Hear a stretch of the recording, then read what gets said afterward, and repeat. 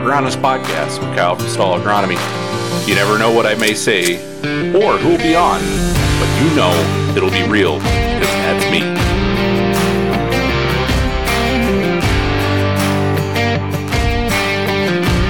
Hello, everybody, and welcome back to the podcast. It's Kyle from Stall Agronomy, which really weird intro there. It's been a while. I did something like 4,000 acres of soil sampling in about 2.5 weeks by hand. The end of or middle of November to kind of the end of November, and once again we have the Thanksgiving holiday in there. You've got a lot of stuff going on as far as trying to make decisions and getting data pulled together. I'm currently working on some yield results and some different things on trials we did, and just a lot of stuff going on, and year end's coming up real quick, and I had year end stuff to do as well, as so do pretty much all of our clients. So anyway, let's get into somewhat of a topic and actually try to have some sort of an organized discussion. But one of the things I wanted to talk about, I made a note about this the other day. I've got one guy that I've had multiple phone calls over the last 3 years about him trying to sell the winner of their plot to clients, people we know, people we work with.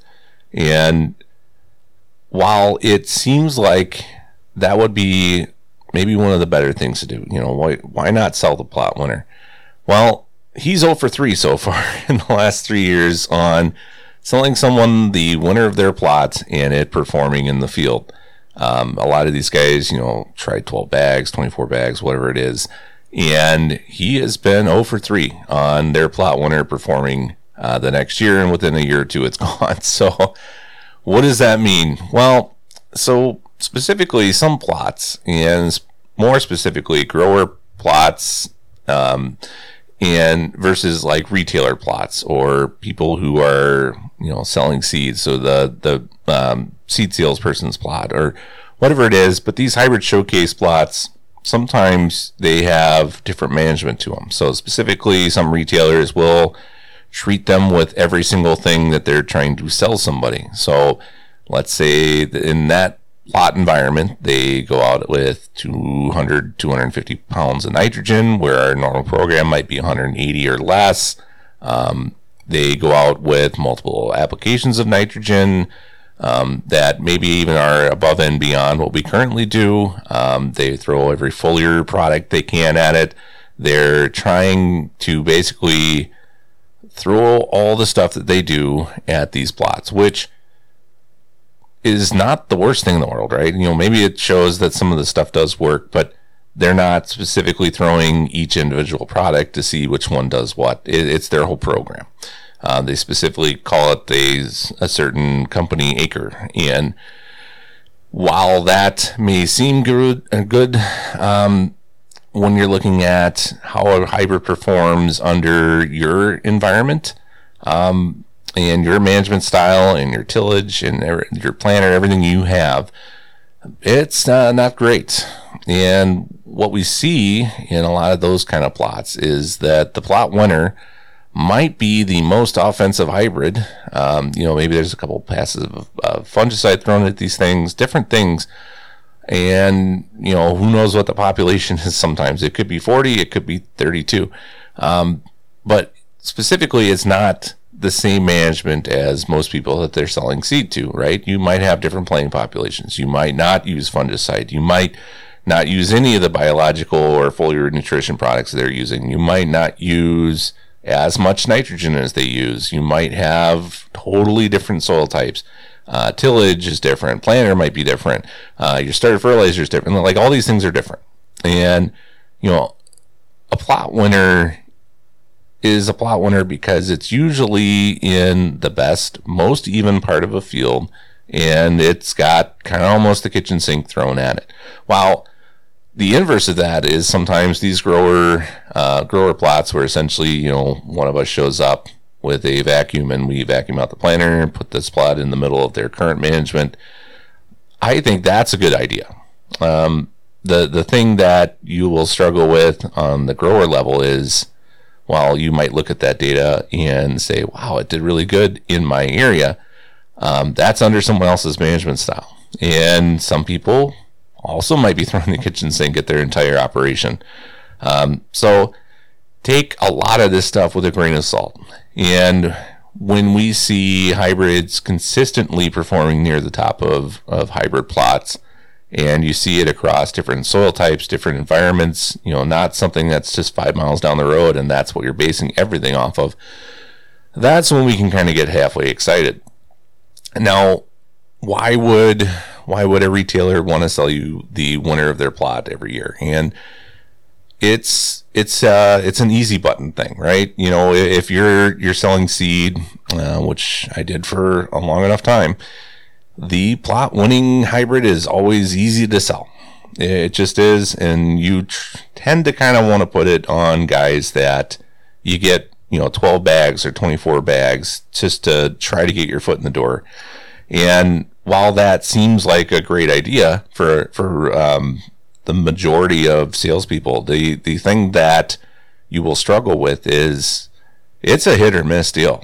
It could be the best hybrid that is on that guy's farm, or it could be one of the worst hybrids that's on that guy's farm, and you kind of don't know. And a lot of the time, you're selling him, let's just say you don't sell a guy something, and you sell him 12 bags of something that won your plot because it won your plot, and that's the only reason the guy wants to buy it.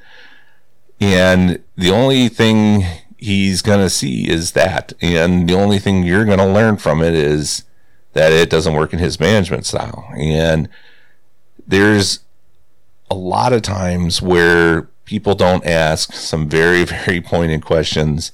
And there's a lot of times where I would not sell a plot winner or something that I would consider really offensive to somebody because it just wouldn't work from underneath their management. It's just not going to be a good hybrid for them. And being willing to say, I know you're excited about this data point that I showed you, but after talking to you for the last 20 minutes, because that's all we're going to get, I really don't think this is the hybrid you should plant. And honestly, I think you should probably plant this hybrid from another one of the companies we sell for, whatever it is, or another hybrid in our lineup that I've seen perform more consistently under the things you're going to throw at it. And one, it seems like you're maybe contradicting what the guy has told you. And two, you're going to take the excitement this guy has for something that won your plot data and maybe kind of quash it a little bit. But it's a good thing. Honestly, if I was a farmer and someone comes on my farm and they're like, here's the mix of hybrids I want to sell you.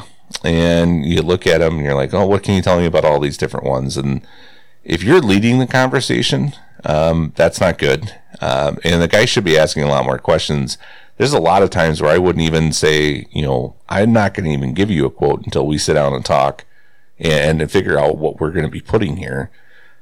Just because I just don't want to throw a bunch of darts at a dartboard and see which one sticks. I really don't want to just do that. We want to make it so that actually you have success. And that's an art that might not be lost on everybody in the seed sales industry, but it is something that is acquired. It's something that you might not learn in sales training. Rod Osis's training always kind of talked about positioning, a minimum order size, and different things. And in certain parts of the country, which here kind of included, some of those minimum order sizes that he throws out might be a guy's entire corn order. So we got to be a little bit different with it. But at the same point, throwing 2 or 3 hybrids out there, and his thing was, you don't get the neighbors all the same stuff and mix it all up. I don't think you have to do that. And honestly, I think any sales training, you have to take the message and adapt it to how you think you might be able to find something in that message to help you. I struggle with a lot of sales training, and this is slightly off topic, but it is kind of on point. But there's often where sales training is conducted by someone who has a story, and their story is almost always, at one point in my career, I was about ready to quit or get fired, and I just literally had to have this wake up moment, and I tried this thing, or I learned something, and I just went with it, and here's the thing that I learned or I did, and this is going to change your entire career. Well, more often than not, the people who come to talk at sales training are the top performers at a company, and that's why they're on their own, because they're entrepreneurs. They're very successful at self-promoting, and they've gone that route because they've done well in their career, and they're comfortable enough that they can take the time to actually do something different, which I'm also lucky in that as well. But my story slightly differs. I mean, I was never like the lead sales guy at a company. I mean, we had good profit margins. I knew how to run the branch and the customers that I worked with. It was great that way. But I was never going to win awards for, big awards for how much we sold. I was always on like the bronze level on everything that I sold, that compared to everybody else's gold level, which I literally have a plaque in my office somewhere, maybe sitting on a shelf that says bronze level award for like 3 years in a row. And I think one year I maybe got the silver level, which whatever. But I was never the leader in the sales at the company, but we were always successful, and we always had some of the best profit margins because we did a lot of things that worked for a lot of different people, as my phone rings. But as we're trying to adapt this to the message is really that when you're in sales training, and I really struggle with this with a lot of companies, is they want to hire someone who does it professionally, does it based on the fact that at the whatever company they sold seed for, they were the big dog. And in a lot of instances, those guys are kind of type A, personalities. They are the life of the party. They're the guys that things kind of in life come a little easy to. And what I said in a video on TikTok the other day, it's the guy that doesn't understand what everybody else's problem is, because they're just the first person that greets them at the door at every farm is the guy's wife or their daughter, because the guy's kind of attractive and he's got this, really high personality that just gets along with everybody. And he just, while they may have had hardship in their life, and don't get me wrong that way, things just kind of come easy for them. And there's a lot of people that are in this industry that things like that just don't happen for. And there's a lot of people that I think on the sales staff of a lot of companies that don't get talked to about how to be successful under their specific personality type or whatever. And what does this have to do with plot winners and selling plot winners? I think a lot of these guys that have the skills to be very specific and very precise and spend really good amounts of quality time with growers developing really good seed plans are the guys that just don't get talked to enough. There's a lot of these type A personality guys that sell a lot of seed. Don't get me wrong, they're not terrible people, but they sell a lot of seed. And when they sell a lot of seed, it gets really hard to make very specific recommendations to people. They like to sell the plot winners. They like to sell 3 or 4 different hybrids because it makes it really easy. And the price point and the personality and the relationship makes up for any shortcomings that might happen.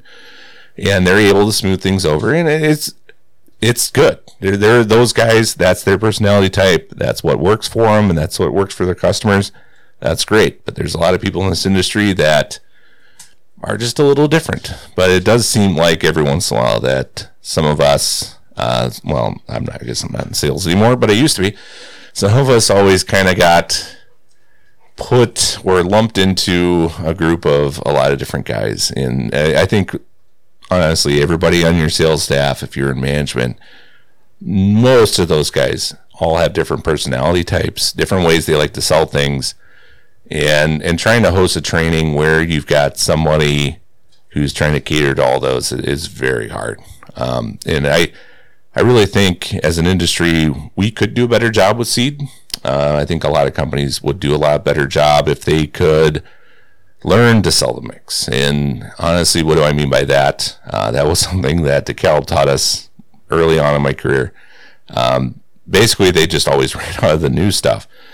Well, honestly, what we kind of half learned with DeKalb was always the new stuff always wasn't all that much better. Sometimes it was actually worse under certain management situations. But what was good about that was I learned a lot about all the other hybrids and spent a lot of time walking fields. And there is a lot of things that should go into seed sales. It is a industry where you might have somebody who walks plots and really digs into it and really likes selling seed to the point where they really enjoy understanding the genetics and the families and how different things perform under different management styles. But then on the other hand, you're going to have somebody who could be really successful that does not do that and relies on other people to provide them with a lot of that data that they take and use however they feel like it. And that's entirely fine too. But as an industry, I think we could do better. And if you're a salesperson listening to this, there's a lot of different things that I think as I look at different companies now and we look at different lineups, and what makes it really nice is that we're independent. I don't have to feel kind of shackled to one thing or another. I can't just pull into a plot as the dogs are visiting. But it's been really nice to kind of get across lineups. And when I send people, hey, these are some different seed varieties I think that would potentially be successful for you guys. It's not just based on plots. It's not just based on what I see in one or two fields. It's based on a lot of different things and speaking with district sales managers. And that's a whole other conversation of talking about whose information do you use DSM, do you use your local guy. But regardless, I think the seed decision, somebody asked me the other day, and we'll end it with this, and they asked me what was the most important thing, the easiest, lowest hanging fruit on the totem or on the tree as far as it comes to yield. What is it? Micronutrients, biologicals, more nitrogen. And honestly, I think a lot of guys, it's hybrids. It's genetics. And honestly, if it were me, I'd have a plot every single year.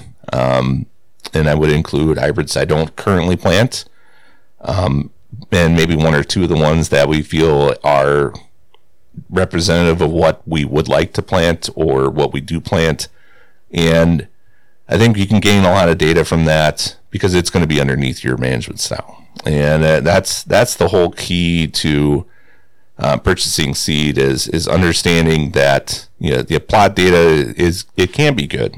But if it's different than your management, you could be buying a complete dud, and it on paper looks really good, but on your farm it might be terrible. So regardless, that's the end of this. I'll catch you guys next time.